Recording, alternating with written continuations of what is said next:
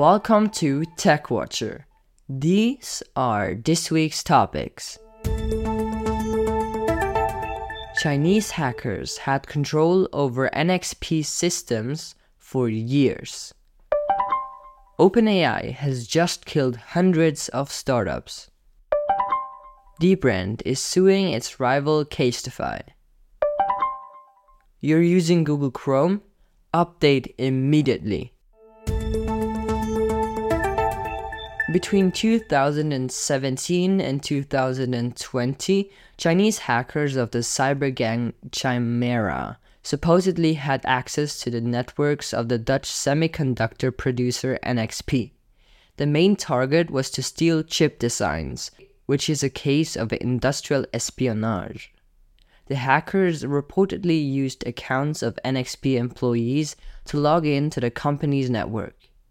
They got the credentials for those accounts from previous data leaks of social networks like LinkedIn or Facebook, or used the classic method, brute force.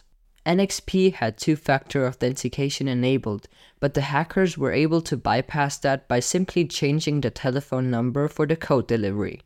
This is a perfect example of why not to use SMS two-factor authentication.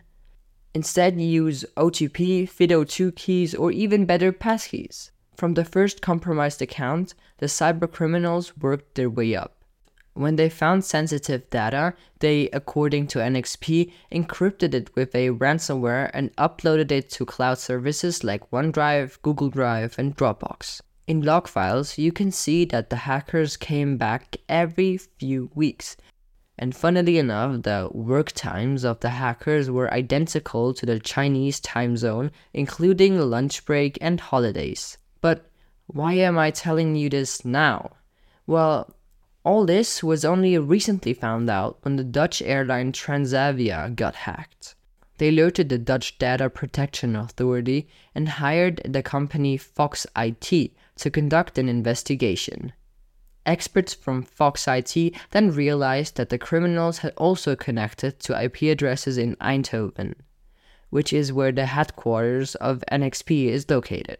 Since the rise of ChatGPT, a lot of startups were founded whose only purpose it was to create a UI that in the background talks to the ChatGPT API.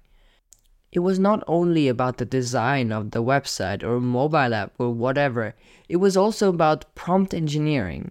So, a startup may be building an AI cooking assistant. Their software takes your prompt, revises it, and sends it to the API and shows you the response. Now, if you ask me, that is pretty dumb. Like, how can you create an added value with this? The user can just ask ChatGPT directly and get a similar, if not the same answer. Okay, so what is the news here? Well, OpenAI has successfully killed all of these startups because they are launching customizable GPTs, including a GPT store. Custom GPTs are basically ChatGPTs for a specific purpose. You can publish them in the GPT store, or if you're lazy, use one that someone else has published. The next big updates from OpenAI, or generally from big AI companies, will probably go in this direction too. RIP startups whose only job it was to create an interface for ChatGPT. Dbrand, a company that makes skins and cases for laptops, phones, and more, has now publicly announced that they are suing their rival CASETiFY for copying at least parts of their teardown skins and cases lineup. These skins and cases display, as the name says, the inside of the device. Well, really the CASETiFY skin must look the same because the device looks like it does, but as smart and funny as Dbrand is, they have put in some Easter eggs. For example, they hid the sentence "glass is glass and glass breaks" inside a sentence from YouTuber Jerry Rig Everything, with which Dbrand made this collection, on a teardown phone case of a Samsung phone. Obviously, this does not appear on any device, yet you can see it on CASETiFY's version too. Dbrand listed a few more examples on their X or Twitter account. CASETiFY responded to that by pulling the product offline and releasing a statement that says that they have always been original and that they are investigating the accusation. Shame on you, CASETiFY. If you have Google Chrome installed, deinstall it. Install Arc browser. Wait, you use Windows? Get a Mac. Okay, maybe you don't need to deinstall it, but at least update, because Google has fixed 7 zero-day vulnerabilities in the latest update.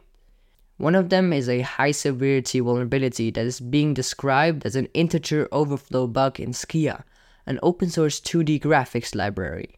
Benoît Sevons and Clément Lessine, which are a part of Google's Threat Analysis Group, TAG, have been credited for finding it.